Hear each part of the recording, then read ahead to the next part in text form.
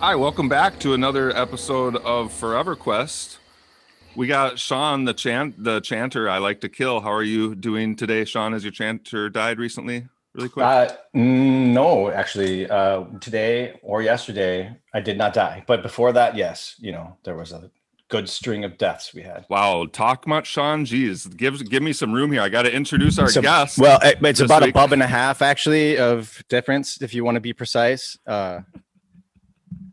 We have a guest on today, Sean. So quit talking about your chanter so much. I'm sorry. I'm excited.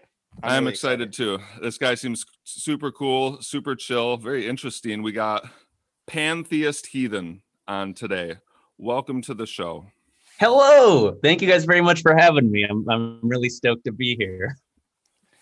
Yeah, I'm stoked to have you too. I love talking to the streamers of the community and getting everybody's different take because we're kind of like new coming back to this. And sorry, Sean, I cut you off again like I normally do. What were you going to say? You're going to get used to it, Panth. I'll get cut off quite a bit during this. But I was just saying I'm excited too. I love having new people on. I love getting the community built. There isn't any other podcast currently, so we're trying to establish a community that way. There's a lot. I mean, maybe it's because there's more people like Panth who are doing streaming, and so we're going to ask a bunch of questions, kind of related to that. And I mean, I know I have a ton of interest and a bunch of questions that I have today. But Jeff, go ahead and take your questions. Let's hear yours. Let's hear your questions first. So is Panth okay that Sean's calling you that? Okay, all right, Panth. Perfect. I know I picked like a probably super obnoxiously long Twitch name when I first got started, and I've thought about changing it a couple of times to just try to shorten it to Panth. So yeah, Panth is perfect.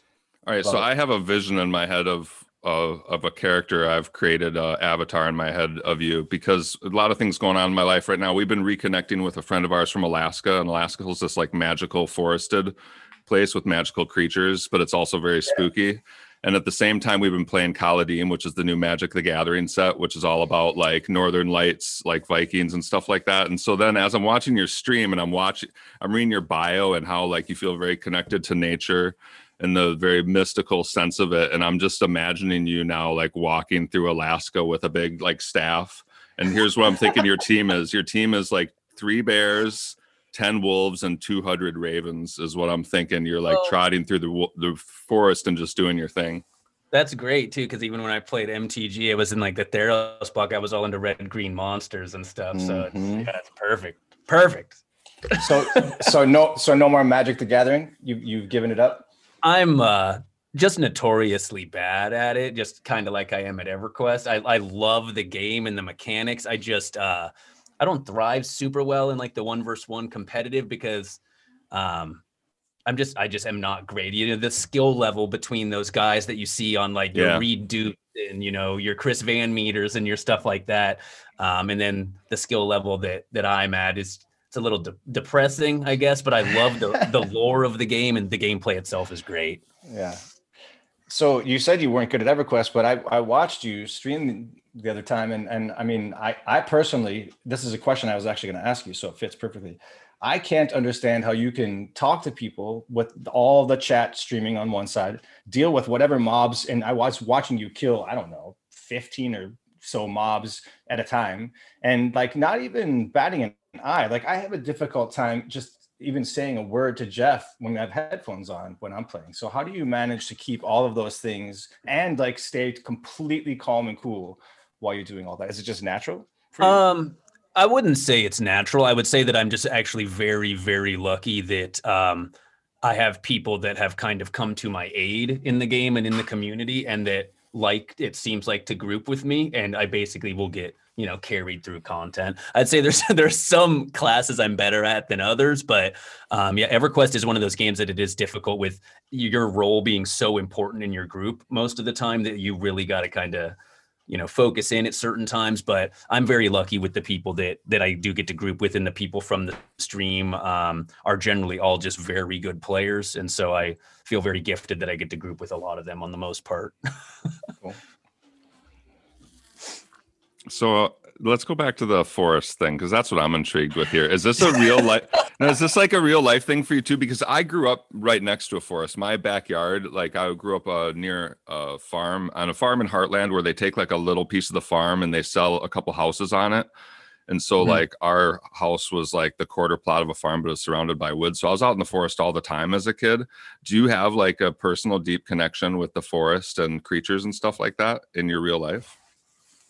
Yeah, I would say like it wasn't like that for me when I was younger. I grew up in Southern California, and it's kind of boring there in terms of the weather and stuff like that. But in my earlier teen years, and we moved up to Northern California, and then that's when that part of me kind of really started to show. And we moved into this place that had a pretty nice sized little wooded area. And yeah, I mean, I would just love to. I've always been a big fan of music, and I would love to just put some music on and kind of walk back into the forest a little bit and just kind of chill out. So oddly though, I'm not really big on camping. I don't want to go out and like really rough it. I want to be back at my house at the end of the night. But yeah, I like getting out into the forest. Yeah, for sure. That's sweet. Sorry, go ahead. No, you go ahead. I was waiting. So when you say, are you still in Northern California? Do you mind telling us, are you still living in Northern California? I live in Oakland. That's why I'm asking. Oh, no, I don't. I moved out to the East Coast. I got a job opportunity out here. I really would. I'm kind of setting myself up a 5-year plan. I miss the West Coast really bad. I would really love to find myself back in like the Pacific Northwest somewhere, or somewhere in that Northern California area in the next few years. But I live pretty close to some nice wooded areas out here. It's not the same as it is out there. I miss it. Yeah, understood. So what do you love about EverQuest? Oh man, that's a loaded question. Yeah. There you go. That's a deep answer. I mean, I'll just unpack it a little bit. It's unbelievable. It's unlike any other game I've ever played before. Back when the game had first come out, I was a little bit too young to like really truly appreciate it. But coming back to the game as an adult, which it sounds like you guys are kind of doing as well, it's just unbelievable. I mean, you don't get that instant gratification. It's not like, I want to go to this quest hub and pick up these 13 quests and just really feel disconnected from what I'm actually doing in the world. And by the time I'm done with those 13 quests, I'm going to have 13 new pieces of armor that I can equip that are better than the 13 pieces that I just got from the last quest. It's like every small gain that you get in the game is a valid, wonderful upgrade, even if it's like an additional 2 stat points. Everything makes you feel like you're working for it. And when you camp that flowing black silk sash for 10 hours in the bottom of Lower Guck and you get it, no other game has ever made me feel that way, where like your heart races and you're just elated. It feels amazing to just be in the world and to experience a game like that when so many other games have departed so much from that, in the last 20 years. Now, how do you like to approach getting gear in the game? Because I think a lot of people approach it differently. Some people try to just gear up constantly as they go and try to go to those camps to get gear. I've seen people like still wearing some cloth at level 40. They're like, gear isn't important. I'll get the gear eventually. I personally, the way I've approached it this time, I think the way Sean and I both approached it is we kind of right around between level maybe 20 and 30 is when we geared up, and then we haven't really done much since then. That's when we just one piece at a time. We started buying something for a couple hundred plat, just geared everything out. And now we've just kind of been grinding. But how do you do it? Yeah. So generally, I've kind of started on several of the time lock progression servers. So the first character that I make, you don't really have a choice. You don't have a lot of money you can spend. So normally I'll start with like a caster class. Like Enchanter is probably my favorite class in the game. And I'll normally play that character. And by the time I'm level 50, the cap for classic, I'll still have all of just whatever random cloth crap that I found leveling my way up, hardly any gear. But then the alts and stuff that I make, I generally like to spoil a lot, and I'll go and spend some serious platinum, like making sure at level 1, they've got, 400 AC and, 2,300 hit points. So I can really beat the shit out of it. Yep. So is the way to go hit point and mana gear? Because like from just a practical standpoint, Sean and I don't understand the game super well still. So if you're trying to twink out a low level character, do you just want to get stuff with hit points and mana, or what's the strategy there? Your classes are going to be pretty different. I mean, so your starting allocated stat points that you get in the game are a little bit outdated now. I suggest everybody goes into those stats when you're starting on a fresh server on a TLP and put your points into stamina, no matter what class you are. Take your Really? points out of intelligence or agility or whatever they are and put them into stamina, especially as like an enchanter, because your main DPS is going to be your charm pet. And as Sean, you probably know, when your charm pet breaks, it will beat the hell out of you. And like they hurt real bad, especially if you're hasting that pet. So the more hit points you can give yourself, the better. And as you progress through the game, your main stat is really pretty easy to find in gear and in buffs. You're going to find intelligence gear all the time. But what you're not going to see on caster based gear is stamina. Hardly ever. That's a very hard stat to raise. So getting that additional 15 or 20 points boosted into it right at the start of the game is great. But like for a tank, you would still want to do that. You want to be heavy stamina, but I would say prioritize like AC. AC is king in like classic EverQuest. If you got a high AC, stuff's barely going to hit you. So, and I'm not unbelievably knowledgeable on all that stuff, but I always prioritize stamina on any character that I make. What kind of server are you playing on now? So I generally enjoy playing on the time lock progression servers, the official Dark Paw Games TLPs. Are you guys familiar with what those are? Have you? I kind of. I mean, we played on the original servers, but I haven't played on one in a long time. So are these? Go ahead. Tell us exactly what it is. Sure. So a time lock progression server, it's an official server run by Dark Paw Games. What they do is they start out in classic EverQuest. There's several servers, so some of them have different rules, but the basic rule set of a TLP is start in classic. Every 3 months, a new expansion pack unlocks in its original order. So you'll be in classic from level 1 to 50. Lower Guck is the end game. You've got your plane of fear, your plane of hate.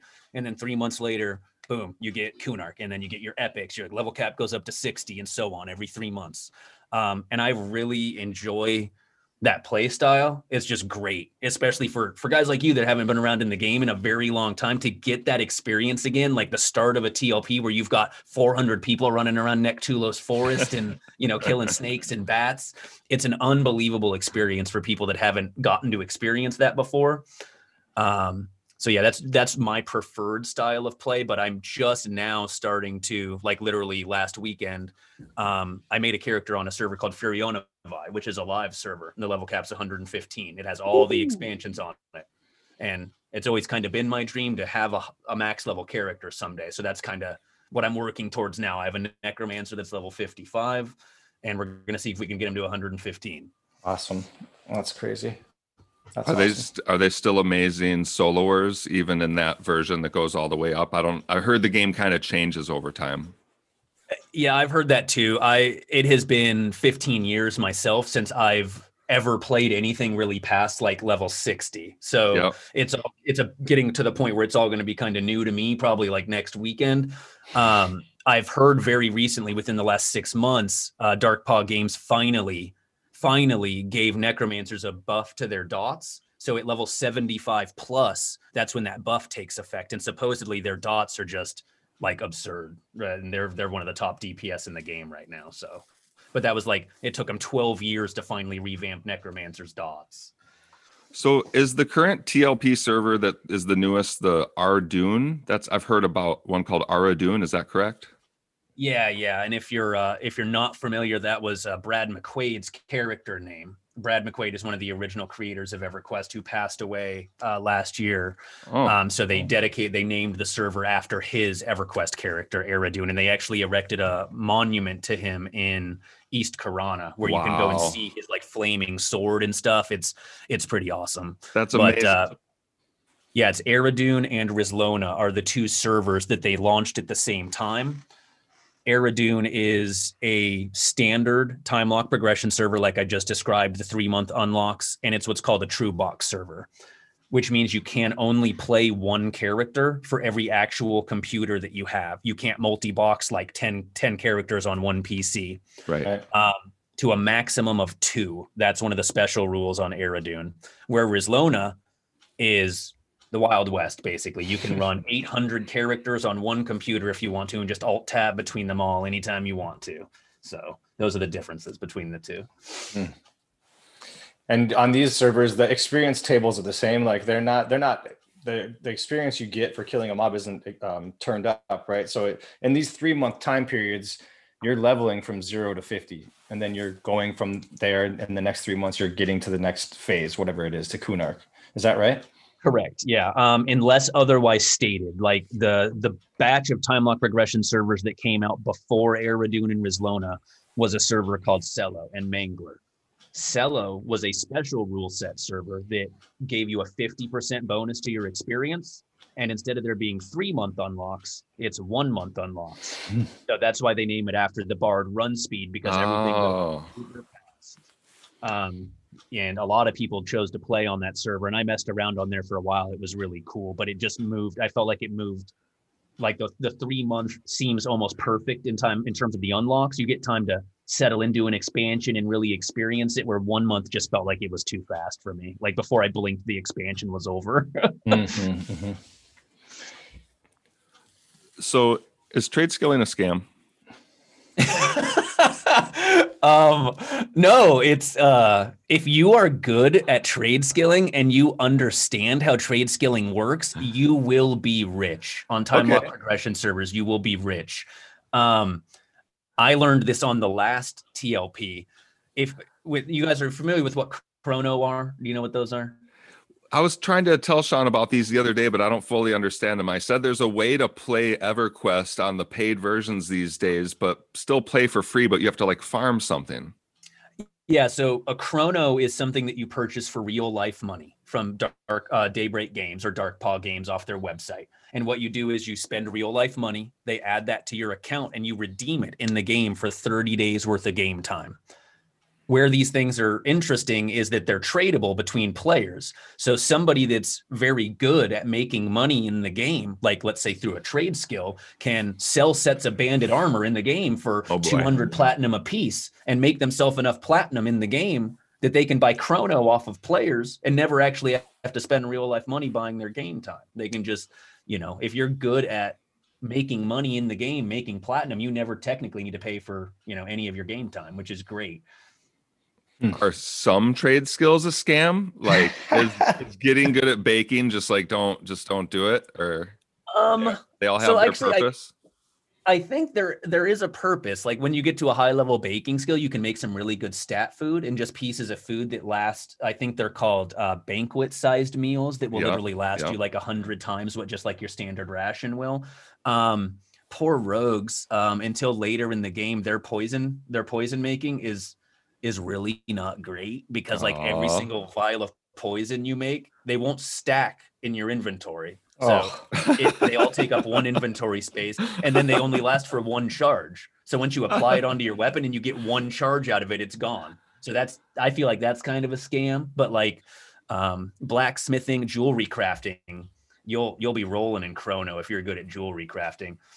And one of the things you'll see on TLPs is these guys that are insanely good at trade skilling will sell chrono right when a server first launches. The chrono price is obviously insanely low because the server just launched. Nobody has any money. You'll see these guys selling chrono that they just paid $18 for from Daybreak Games for 50 platinum.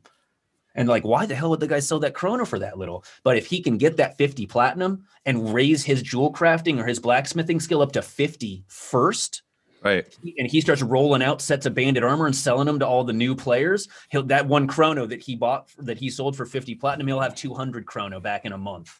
So I mean, it's crazy the way that guys are good at trade skilling.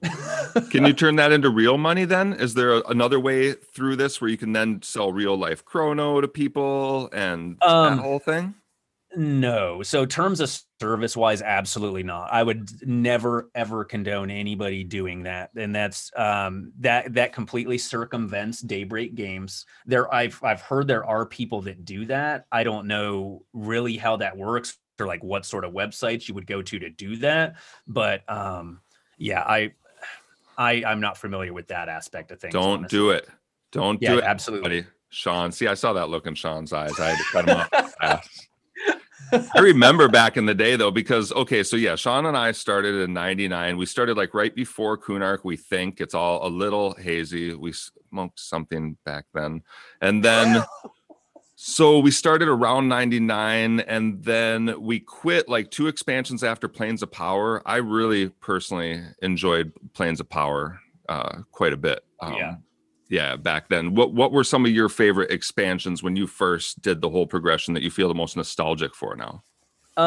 It honestly was probably Kunark, because just Planes of Power is great. I played on the Agnar time lock progression server, and that server capped out at Planes of Power, and that raid content is just so much fun, getting to go up there and like, you know, kill all the gods and all that. But my personal one is probably Kunark, because just from a development standpoint, what that did for MMOs in general was just unbelievable. You going from the classic world of EverQuest to literally, when Kunark came out, completely doubled the size of the world. You didn't just get level 50 to 60 content. You got level 1 to 60 content. Tons of new zones, tons of new dungeons for every level. The epic quests was just unbelievable in terms of the lore and stuff that they had with them, and the way that the community had to pull together on forums, because no back then nobody had any idea how epics worked, and it was people sharing information back and forth with each other. Like, I just found this weird NPC in South Karana that's talking about something about this bard song, and then bards would chime and be like, oh my god, I wonder if that's for our epic, holy shit. And they would all rush out there and start trying to talk to him and say these key phrases to people. It was just an unbelievable time in gaming, and it was probably for me the best expansion I've ever played in any MMO, period. But yeah, it's much different now. You can just go and look up all these different things. We try not to do it as much as we can, because I mean, back then like you said, you had to be on a chat with somebody, or it wasn't like now where there was a website, you just go and everything was there. All the information. Yeah, it's crazy how it's changed. But back when you had zero information, it really is a testament to how good the community was in the game. Yeah. P99 is a pretty amazing site. When we came back this time and I discovered that, I was pretty thrilled. I use that constantly now. The wiki P99, I believe it is. Oh yeah, just absolutely great content. That's actually the wiki I still use for everything up until Velius, and just as a server as well. P99 is a ton of fun. The mods and the admins that run that server just do a phenomenal job. They've got an unbelievably loyal group of players. It's a very fun experience if you haven't played there before. So are you a lore guy? I am not really, to be honest with you. That's probably one of my shortcomings. I'm definitely no Zaid or anything like that when it comes to everybody knows Zaid. Yeah, he's that guy is a machine when it comes to lore. You can ask him anything about anything and he'll just start rattling off about it. I like the lore and I love reading out the quests and the epic quests, but I never owned any of the books as a kid, and so I never really got behind a lot of the lore like some of these guys do. Well, no, this is good though. You're more like us. You're more cash, and I think even more like me. I really like the social aspect of it. I always give Sean crap because sometimes he wants the XP a little more, and even if the XP is worse, I always want to group up with other people. Just because, especially during a pandemic, just EverQuest is perfect right now. I've heard it called a glorified chat room. And just, I don't know, I feel like I've met some people. There's this person we've been talking to, Perdo from Belgium. Now we grouped with him again this morning and talked to him a little bit. You know, there's these people you meet. I think we may have somebody mad at us, right? We're not going to say any names, right, Sean? But I think there's somebody, because, you know, when you hang out in a zone and you grind out 5-6 levels, you know, it ends up being the same people you see day after day, you know? Oh, yeah. And I think there's somebody who we grouped with a couple times, and things got kind of sketch. And now I offered them a res today, and they never showed up. I think we're on the outs now. Oh, geez, that's EverQuest. I mean, it's one of the kind of the beautiful things about the game too, is you have this this wonderful sense of community, and there's people that I've met through the stream that I just truly believe stay lifelong friends of mine, and then you have these villains as well, and it almost adds to the experience, because the game just wouldn't be the same without it. When I first came back to the game and started playing, it was on the Agnar time lock progression server. And there was so much hype around that server. There was so many people wanting to play on it, and so many, and I wasn't aware of this at the time, but so many just kind of infamous names in the EverQuest community of people that are kind of well-known trolls and griefers that all came together. And it was just amazing to see like the good guys and the bad guys that came in and tried to break up the good time, and like it just almost added to the experience, if anything.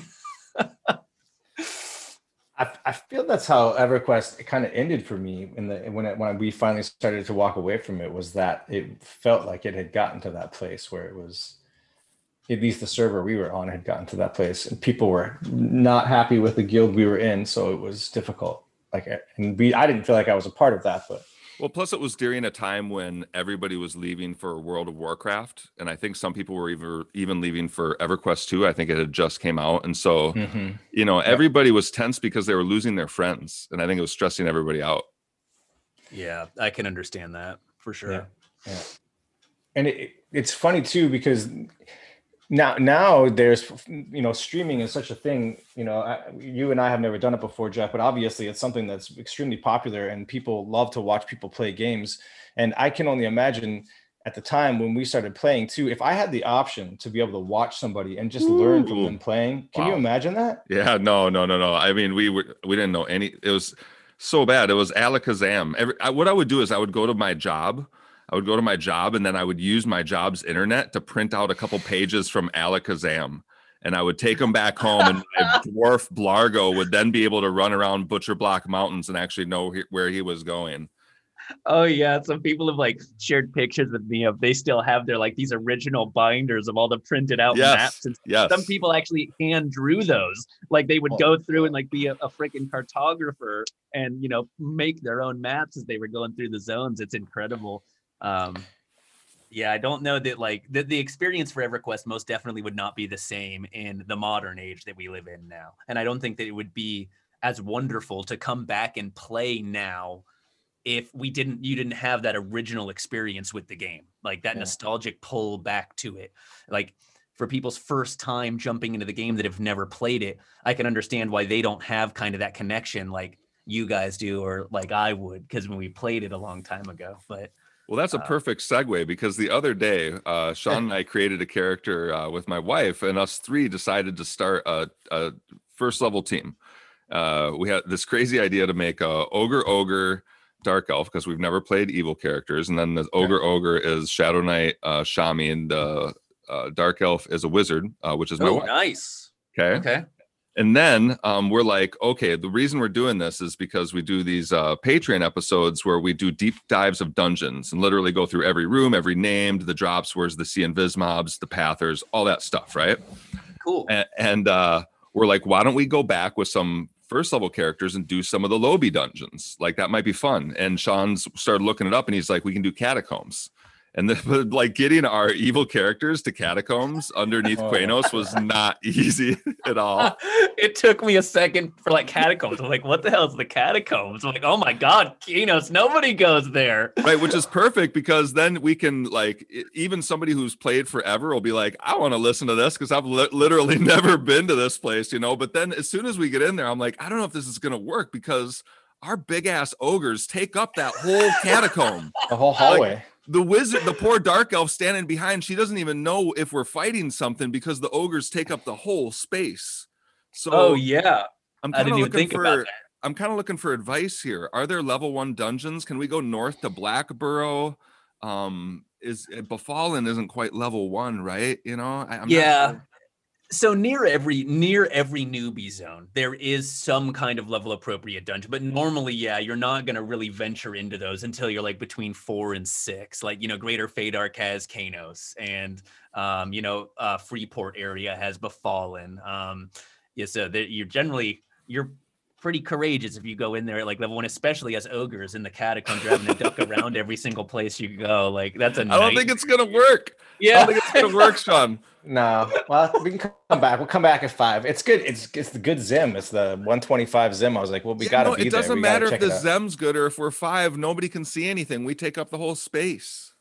Well, you guys are brave though. That place is a nightmare to even just navigate. Like even when you're level to be there, like Sean likes that shit. Sean wants us to keep going back to where do you want to keep Kedge? He's just like Kedge. Yes, let's do it. That place gives me PTSD. Oh, if I never saw Kedge Keep another day in my life. I have like a horrible like thalassophobia with Finnegal Atropos for some reason. That guy just terrifies me. I cannot handle Kedge Keep. But I've heard the experience is very good for people that are brave enough to go there. Yeah. And those deep water inks too sell for a ton. So yeah, I know. That's why when your cleric could use all the gear from there too. Yeah, but we have to be all the mobs that drop stuff are at least level 49. 49, yeah. We're We gotta 47 wait. now. We're getting there. We got to be able to charm, and we're City learning. of Mist is fine. City of Mist. is fine. We can stay here. Charduk, at your level range too, Charduk is a great spot as well. That's Okay. I used to hate Charduk, but that is absolutely one of my favorite places now. Especially once you kind of get down towards the lower level near what's called over under and kennels. That's the best experience from level 50 to 60, hands down. Okay. And where is that? Charduk's off Burningwood in Okay. Kunark. I'm not sure what server you guys are playing on, but as long as it has Kunark. Yeah. We're on green. They have Kunark, so it's off Burningwood. Okay. Yeah. Right off Burningwood. You can get there. Someone can teleport you to Skyfire Mountains, and then you just literally run south into the Burningwood, and it's right there. What about Old Seb? Do we want to get our keys to XP there eventually? Is that a thing we want to do? Yeah, the Sebolus is great. It's well worth it, especially I like to do, especially as ogres. You guys should do it as like a Patreon thing. Do the frog leveling path. You can start ogres or trolls, kill frogs in Inithul, go into upper gut, get to level 24, go to lower gut, get to level 50, and then go to Sebolus and kill frogs all the way to level 60. And it's a really good experience too. It's like insane experience. So, but definitely get your Seb key. Yeah. How do you get a Seb key? How does that work? We need to still do that. It is the Froglock Foragers, and I think the other ones are called the Hunters. So you go into Emerald Jungle and then into Trakenon's Teeth. Trakenon's Teeth are the mobs that you need to kill.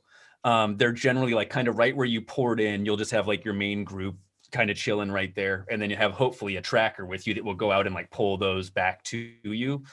You need a medallion off of a hunter and a medallion off of a forager. They drop it guaranteed each time, but each person needs one of each of the medallions.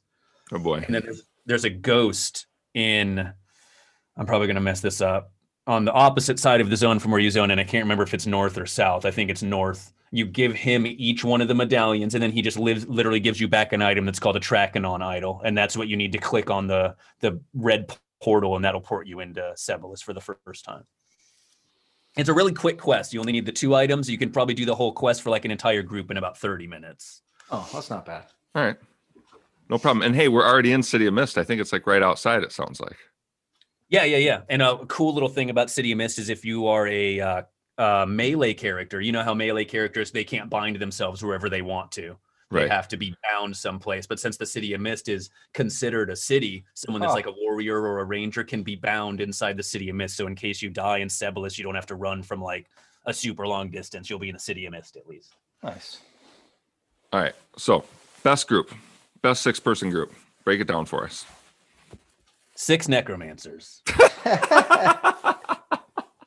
No, so like really like an insane group, like if you just want to be absurd with it, would be 5 enchanters and like you can do 5 charmed pets. I mean, 1 enchanter charmed pet, even though they've nerfed charm pets on the TLP, still does more damage than any other DPS by at least double. So I mean, you could do lots of enchanters. I mean, my perfect group would probably be cleric, shaman.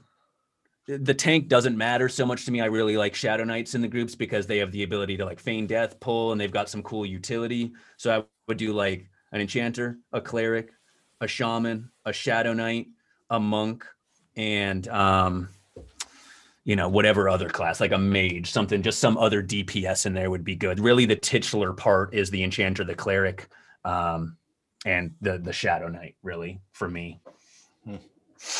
But I love having slows. I love having a shaman in my group. You don't have to have them, but it's so unbelievably nice to have a shaman. Yeah, their debuffs are best in the game, right? Yeah. Their slow is the best in the game. So they kind of switch positions with enchanters. Enchanters have a better haste, and shamans have the better slow. So I can still haste stuff as a shaman. It's just not as good as an enchanter. Enchanters can still slow stuff. It's just not quite as good as a shaman. But yeah, the buffs that shamans bring to the group, their ability to, if they cannibalize, properly and you play the character efficiently, they'll pretty much never run out of mana. So they're a great backup healer. The amount of damage that your group doesn't take because of the slows that they put on the mob is absolutely insane. They make the cleric's life so much easier. It's just a great class to have around. Perfect. What's your favorite heavy metal band? Oh shit. Oh, that's another kind of loaded question. I'm a real hipster doofus when it comes to the type of music that I listen to. I probably couldn't pinpoint like one band, but I am a gigantic fan of like a genre of music called atmospheric black metal. One of my favorites is probably a band called Summoning. They do lots of like fantasy themed, like Tolkien-esque lyrics and stuff, but they do it with like that growly metal vocals. I love it, but that's a whole nother podcast, man. Don't get me started on that. We here at Purple Elf Productions, we have a couple other podcasts. We have LTF where Sean and I just talk to people. So if you ever want to talk about the time you spent up in Alaska with your ravens, we can just talk about the real world stuff on that one with you. Yeah, or any world problems you might be having in life. But if you happen to also like punk music, we do another one called More Punk Than Me, where we curate a punk playlist, one song at a time, and each person picks a punk song. If you ever, if you ever want to be on that, I'm a big. That's actually before I was into metal. Like my brother kind of got me into that. I'm kind of more like superficial when it comes to the punk, like Dead Kennedys, The Adolescents, DI, Agent Orange, like all of that sort of stuff. But I absolutely love me some punk. Absolutely. I am the one that everybody is more punk than. I am not punk, but I started a podcast network and I love the band NoFX. So I asked all my punk friends to start a podcast with me. I tried to make it only about NoFX, where we all got to pick NoFX songs. And they literally, after recording like 4 or 5 episodes, they told me this is not going to work. And we have to restart and we all get to pick our own songs. And so for the first like 12 episodes, I kept picking NoFX as my song. And then I finally got sick of it. And now I'm picking other stuff. Like I picked. Oh, dude. I picked Misfits' Last Caress as my first NoFX song because that's a cool song. That's a banger. Yeah, that's a good one. I figured that's where the name came from because I do a live show where he says something about being more punk than me. He's more punk than me. Yep, yeah, that's right. Have you heard Me First and the Gimme Gimmes? Oh, my people who are more punk than me talk about them. I don't know who they are, but we've talked about them on the podcast, and I don't know what they're talking about. As soon as you wrap up this episode, you got to go listen to some Me First and the Gimme. Fat Mike. It's like a punk supergroup, but Fat Mike and all they do is covers of songs that you would never think punk bands should do covers of, like Take on Me and shit like that. Like they have whole albums dedicated to like covering country songs and stuff, and it's incredible. It's incredible. I'm gonna do that. And if you get a chance, check out our purpleelfproductions.com page for More Punk Than Me, because there's a video from Eric Sandin, the drummer, saying some really disgusting things to us. Dude, he's so funny. That dude was so funny. Oh my god, I definitely will. My friend bought me a Cameo. Oh, you know that Cameo where you can get like celebrities to like say something to you. He bought me a Cameo because I love the drummer Eric Sandin from NoFX so much. He's my favorite thing about the band, and it's so funny. He just goes off on how dumb I am, and it's really enjoyable. Oh, that's great, dude. I'll definitely check that out. You have to remind people about Amazon too, Jeff. Yeah. So, Pantheist Heathen is on Twitch, and most of you already know what Twitch is, and some of you don't, but everybody knows what Amazon is, and a lot of people, I believe it's something like over half Americans now, which is ridiculous, have Amazon Prime. So if you have Amazon Prime, you can give subscriptions for free. It doesn't cost you anything. It costs Amazon something, but they give money to these Twitch streamers on your behalf.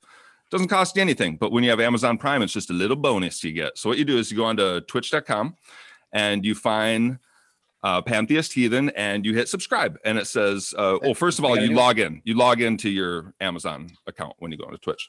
And it says, you want to subscribe. Do you want to do it for free because you have a Prime account? And you say, yes, I would. And then just every month you can do that to a streamer if you want. And if you wanted to add $5, could you add $5?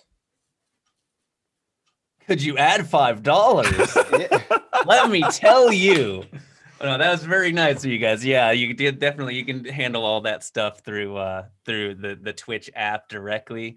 Very very nice of you guys to call that out. I appreciate that. Yeah, it's super huge, and most people don't even know about that you can do that, and it's Yeah. free if you want it to be, or if you want to give a little bit more because it's important. That's why these people are doing it. Again, if I had the access to this back in the day, if I had access to people like Panth to give me information, to watch what they were doing and to learn from it, I would have been taking huge advantage of that. So give back when you get a chance. That's all I'm saying.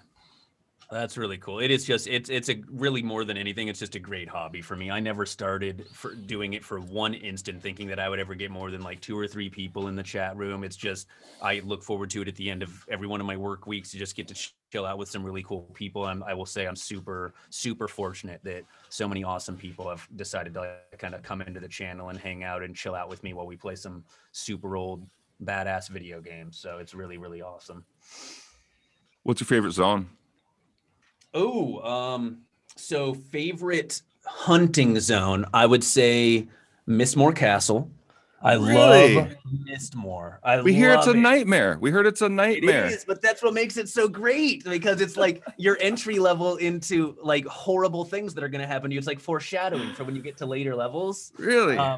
Yeah, like it's such an amazingly cool zone. And like if you're a puller or you're a DPS, having to get a castle entrance group and make your way across that little bridge and get into the castle for the first time, and then you open up a door trying to see what you want to pull, and 12 things aggro on you, 5 of which are casters. Oh.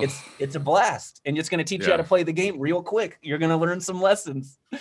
And in terms of non-zones that will kill you, like Surefall Glade. I've always been really partial to Surefall Glade out of Kanos for some reason. And the northern part of the Kanos Hills, that's where human rangers start. It's awesome. I love that zone. It's just very peaceful and atmospheric. It's a small little zone that you've never probably even been in, Jeff, unless you've played Ranger, or Druids can start there too. Is that right? Yeah, I think you're absolutely right. I think it's human rangers and druids. Yep. Mm-hmm.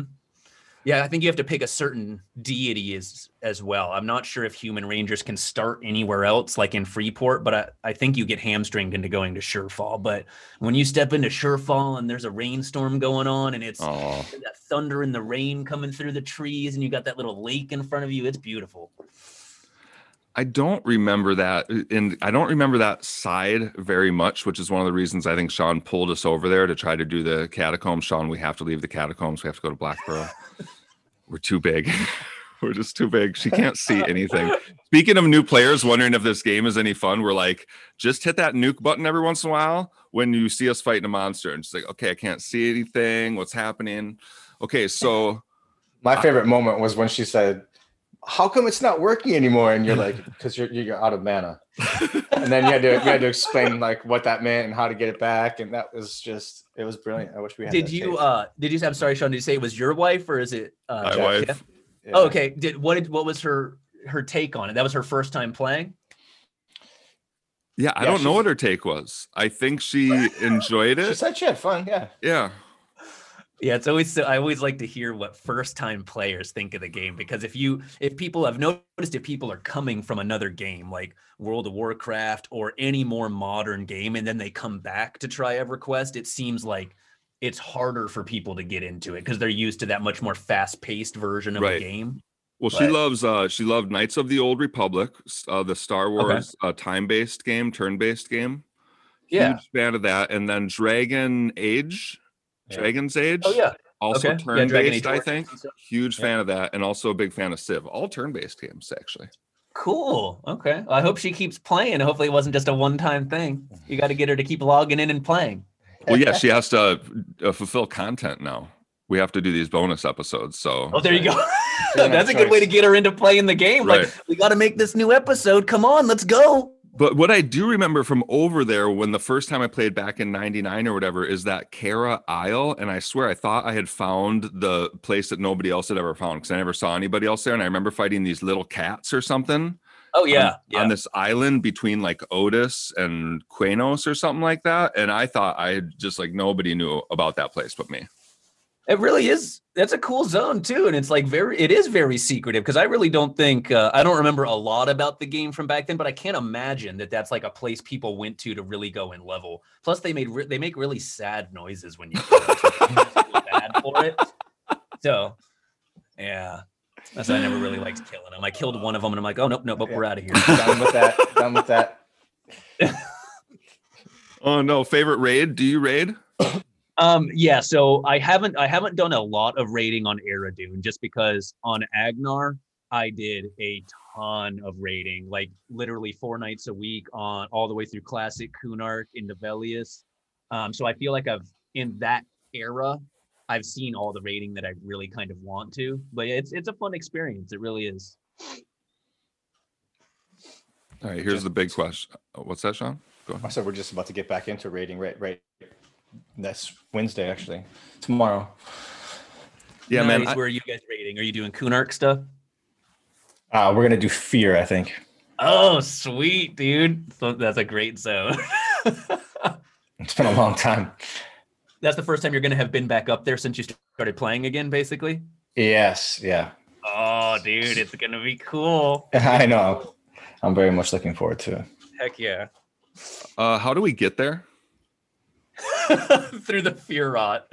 So the ogre area, you guys should be familiar with that area that you start out in as an ogre, that forested area. In the southwest part of the Fear Rot, to the west of Khazak-Thul, there's a secret little entrance. You'll see it if you open. Oh, you're P99. You guys don't have maps. I don't know how you're gonna find it then, because I just hit M and boom, there it is. I see it. But no, there's it's like a secret spot in the rock. It looks like there's a rock there, but you can just walk right through it, and it's like a secret tunnel. And then there's this big, gigantic orange portal that opens up in front of you, and you just walk right through it to your death, more than likely, because breaking Plane of Fear is really rough. Yeah. You get attacked, everybody comes and attacks you. Yeah, the aggro radius in that zone is pretty insane. It feels like stuff aggroes you from halfway across the zone, but I'm sure you guys are with a good guild that'll get you reacquainted with it. Yeah, we won't be on the break-in team, that's for certain. And on P99, everything is I don't like using the word hardcore, but like with all your gear staying on your body and stuff, like there's a much more of a level of tension that comes with breaking into a zone like that on P99 than there is on a TLP. Because if I mess up a break-in and we die, we've got all of our gear on our body. We can just go try again. But if like your guild wipes on P99, you guys got to go to the bank and grab your alternate set of gear and go back. I don't have any alternate set of gear. Yeah. Man. That's why we won't be on the break-in team. Yeah. It can be dangerous, but you guys will do great. And you'll probably get a chance. What you're an enchanter, Sean? Yeah, exactly. What are you playing, Jeff? I'm a cleric. Oh, so neither one of you guys have your gear that drops there, unfortunately. You guys both have your stuff in Plane of Hate, but right. That's where we were trying. That's where we were trying to go, and then we messed it up. So maybe we should sign up for the earlier one. Go to Hate instead. We can. Wait, no, we can't. I made other plans. You messed it all up, Sean. You said you want to do the night one. Tonight's just DK. It's just going to be DKP anyway. It's our first raid ever. Well, and it'll buy you brownie points with your guild too, because the one thing your guild doesn't want to see is that you only show up to the Plane of Hate raids because that's where your gear drops at. They need clerics and enchanters in Plane of Fear so badly. So they'll be like, wow, these guys are coming to this raid even though they're not going to get any gear that drops. These guys are awesome. Let's go to Plane of Hate for them next. There you go. Yeah. That's right. Give a little, get a little. Yeah, exactly right. So what do we do in Fear? I'm pretty sure I just heal. Is Sean going to be like buffer central? Is everybody just going to be asking him for haste clarity? I mean, how's, because we're just used to grouping, and this is going to be a whole new thing for us. It's been a while, you know? Yeah, you will be healing and rezzing a lot. Sean, are you a drinking man, if you don't mind me asking? Am I what? Are you a drinking man? I don't. I smoke. I don't. Okay. I mean, I'll have a beer. I'll have a couple beers, but I'm not good at it. Have the smoke probably pretty ready, dude. You're gonna be busy. You're gonna be real busy. You're gonna be doing the buffs. Everyone's gonna want haste. They're gonna want clarity. But when your puller brings 12 things back into the camp that could potentially kill people in 3 or 4 hits, and you're on top of helping you'll have all your enchanters like off in the front lines, like mezzing. Oh, that mez is about to break. Remez that one. Oh my god! And it's just like a whole nother war that you're fighting in Plane of Fear. So it'll be a cool experience for you, man. You better add him, keep him targeted pretty closely with your Yeah. deals. I was going to say, we heard we needed to get higher than just one level. So we got up to 47 now. We're like almost 48, but now I'm wondering, did we even get high enough, you know?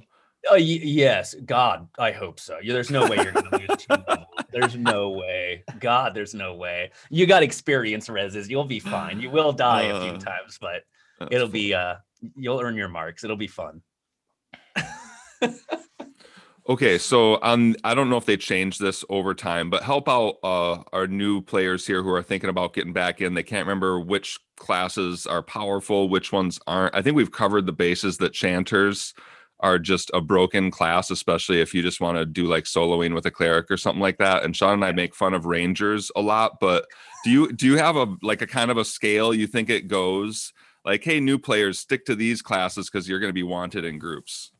Yeah, so and all of my generally when I talk about stuff like this, it's coming from a place of time lock progression servers, because I know on P99 the way the stats work are more like they were in Classic, and things are a little bit different. But like on time lock progression servers, Enchanters, there was a patch that happened like last year that reduced the amount of charmed pet damage by 25%, and Enchanters are still insane the amount of damage they do. So yeah, like I would, if someone's coming back and kind of wanting to play a character, I would say probably rogues are fun, but they're just not great. Unfortunately, they're a fun class, but when rogue, their utility is they come into a group and they do damage. But the downside is the way Classic works and Kunark works and Velius works, they're so reliant on their weapons, they can't really hold a candle to like what monks can do. Monks DPS, they use a different like algorithm for it. I don't know if that's the right word for it, but they scale Monk's fist damage based off of live servers, not just TLPs. So Monks probably do 25 to 30% more damage than rogues do. Oof. And they have more utility. They have the ability to feign death and pull. So if you have like 50 rogue looking for group or 50 monk looking for group, I mean, 9 times out of 10, unless that one person like feels sorry for you, they're going to invite the monk into the group every time, unfortunately. I find the Ranger thing, it's a funny meme and everything, but they don't wear plate like knights do, like warriors or paladins or shadow knights. So they're clearly not going to be able to take a hit quite as well. But I have grouped with so many Rangers. They were absolutely obscene and can do amazing things with pulling and DPSing. And I love having them in my group, but I think it's one of those things with like certain people that play them can give them a bad name. If you're going to play a character and you're not going to like try to understand how the character works and to try to make it the best you can, it's going to be lackluster. I mean, it's the same with necromancers. Necromancers are great, but if you're one of those necromancers that just phones it in and thinks they're just going to send their pet at something and like, you know, dot something once and not see all the toolkits that necromancers actually have to be able to charm undead mobs and mez mobs and give their mana to casters when they're running low on mana, you're just not playing the class to its full potential. But I really firmly believe any class, probably with the exception of rogues and classic, can be very good if they're just played properly. And I mean, that just comes with time and learning how to play the class. And then there's the extra possible hurdle of experience negatives, right? Like if you pick a paladin or a shadow knight, like if you pick a ogre shadow knight as a new character, aren't you going to level a little slower than your friends that you're grouped with?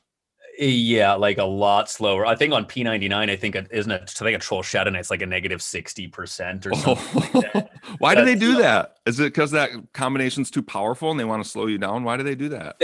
I think that's what their initial intent was when they were creating the game, because they thought that these hybrid classes were like a paladin and a shadow knight were just going to be broken, because like, oh my God, we're taking a warrior and mixing it with a necromancer. This is just going to be too powerful. And it turned out that actually wasn't the case at all, but I guess they didn't know how to go back in and fix it, or they just opted not to.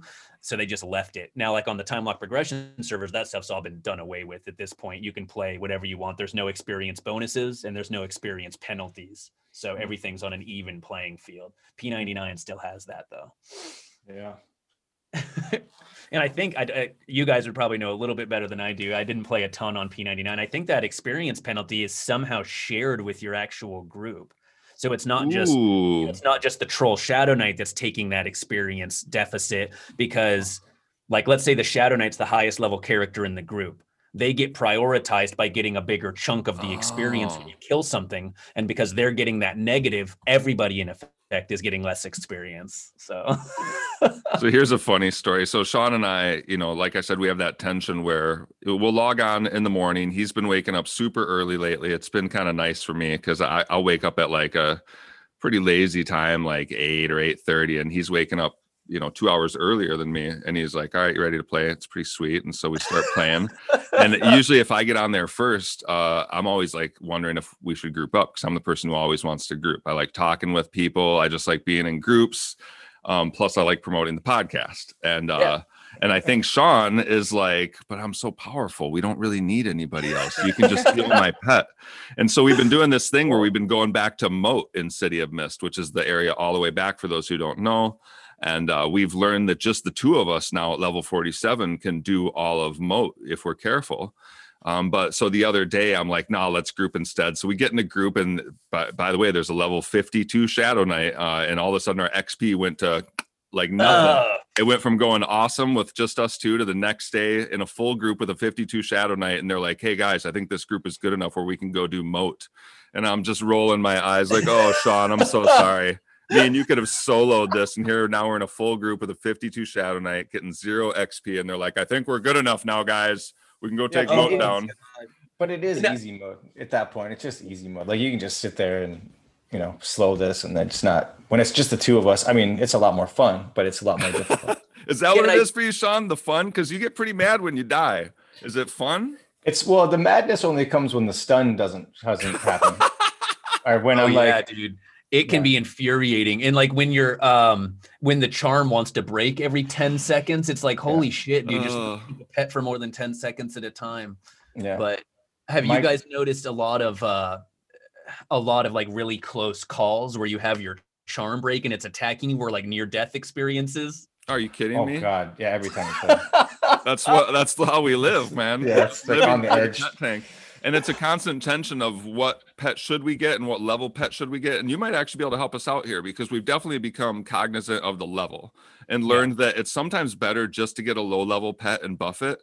Because if Sean slows our enemy, our low level pet's still going to win, as long as I get like 2 complete heals or something. It might take a while, but it's going to win. Yeah. Whereas if we take a pet that's like closer to our level, that thing's breaking all the time, we're just going to die sooner or later. We just can't do it. Right. And so what we don't know, though, is, are certain types of creatures more resistant to breaking? We can't quite figure it out. Like we have ghosts and we have golems and we have skeletons. We're like, is there a preferred thing? We can tell certain classes. We're like, well, we like the ghosts because they seem to be Shadow Knights and they seem to keep their health up and seem to get aggro really good and all this stuff. But are there other angles we should be looking at? Oh yeah, I mean that's a whole nother world. I mean, every zone will have the best pet, like the pet that you want to go after every time you're in the zone. Certain things, like I use Unrest as an example. Ghouls are very, very magic resistant. I don't know what makes ghouls more magic resistant than like a skeleton, but yeah, there's in City of Mist, I'm sure there are mobs there too, where they'll be much more resistant to magic and might be prone to breaking more often, especially in terms of P99. Like in Ceballos, there is a pet, it's called the Disco Camp, and it's because it's this big open room that has like this light right above, and it looks like you're on a disco floor. There's this wizard that spawns there. It's a froglock. I think it's a Djinn wizard. I can't remember what the preface is for it, but it is disturbing how much it kills. Like you can literally send that pet after any one of the other mobs there, and it'll 2-shot it. It'll just blast it twice and it's dead. So like you can literally just the two of you could clear out that entire camp with no problems whatsoever. And like good gear drops there, good loot drops there. So there's definitely like the top tier pet that you want in every zone. And I'm sure somebody has compiled a pretty badass list out there of that. I'm just not super familiar with it personally. Makes sense, Sean. It seems like it's made sense, because those golems, they seem like they hardly ever break. They're easy peasy. Then all of a sudden we get the ghosts and they're like, I'm going to hit you. I'm going to hit you. I don't like it. Yeah. Again, it helps when your cleric pays attention and stuns it whenever they can. It's really super beneficial. Yeah, man. Like I've noticed one of my biggest things in my toolkit when I was an enchanter is your level 2 Mez spell. Mesmerize. You're familiar with that, I'm sure, right? That it still works for whatever reason on stuff up to level 55. So as soon as your pet breaks, you hit him, you do your AoE stun, and then you can hit him with that level 2 Mez because it's only like a 2-second cast time, and that gives you just enough time to re-charm the mob before it starts beating the crap out of you. AoE stun, Sean. AoE stun. No, it's not a stun. What AoE stun? I keep telling you to use the AoE stun because everybody on Discord keeps saying to use it, and you're like, no, it makes everybody way too mad at me. I don't like it. Here's what happens. Well, here's why I don't like it. Let's talk about this. This is good. So when that's fine if there's just the one mob, but when it's 3 mobs and you use stun, then all 3 mobs do what? Because you've slowed the bad guy and you've mezzed the other guy, and then your guy breaks and all 3 of them run at you, and you're saying you refuse to do the AoE stun. Sometimes it's just because I'm a high elf enchanter, they just want to kill me. Well, yeah, absolutely. I mean, enchanters get an unbelievable amount of hate. Like seriously, especially like you've noticed when you tash something. Like if your warrior or your tank isn't right on that thing, taunting it back off you, tash is such a huge amount of aggro. It's unbelievable. Yep. Tepid deeds, all of it. Slow is bad. All of it is bad. Any one of your weaknesses is bad. Oh so, yeah. They'll be on top of you. Poor enchanters, man. And they just like normally they're not really geared super well if it's your first character, so you can't. And then of course, when you've got the mob that is coming into the camp angry at you, that's when your charm's going to break and start beating the piss out of you at the same time. So then you got 2 things to deal with. That's it. Yeah, poor enchanters. You know what else they do too? After a big fight where they've mezzed 2 things and charmed another thing and slowed everything, they really want that big old pat on the back. And when they're not called out for it, they kind of get a little grumpy. And I'm not going to clear it to you for a little bit. That's right. Well, see, it's like that's what's so funny about EverQuest too. Both of your guys' characters are 2 of the linchpins of a group, and when everything is moving smoothly and perfectly, stuff's getting mezzed, people are getting healed, like. You'll never hear a word about anything, but then as soon as one thing happens where you're 2 seconds late on that mez or a second late on that heal and someone dies, that's all you're going to hear about. So why did I die, dude? Why did I die? Like, you don't want to talk about the last 4 hours where everything's been going perfectly. What the fuck? Dude? I have to say though, that pretty much for 99% of the people we've grouped with, nobody has ever complained. No. Everybody's been very cool. Maybe it's different this time on P99 and you get people who are back in it for the fun, and I don't know, maybe we're just not in the high enough end guilds and stuff, but everybody's been super nice. That was my experience there as well. And the stories that people have told me, the community there just seems to be fantastic. They love to see new players come into the community. They're very helpful, very welcoming, there to answer questions and stuff. I never got to the level where I started doing the raiding on P99, but I've heard that can be a little on the toxic side when you have guilds like fighting with each other and stuff as to whose turn it is to kill Nagafin and stuff like that. But the community as a whole, I've heard, is just phenomenal. So. Well, and then there's the whole drama about when does the sleeper wake up, right? We've talked about it several times on this podcast. When is SEAL Team gonna wake up the sleeper? Guys. Is that gonna be the guild that does it? Or are they like for sure powerful guild? Oh yeah, they're gonna do it. Oh yeah. Oh man, like that's on TLPs. It happens within 24 hours every time. Every time a new server gets to the sleeper, it's 24 hours and it's awakened. Maybe there'll be like some kind of a cool thing on your guys' server where like they allow everybody to go there and get gear from those guys before they wake them up. Even if they do, Sean and I will not be part of that second wave. We're like kind of in the 6th wave. We're in the play an hour and a half, 4 mornings a week wave. Gotcha. The casual wave. That's like me.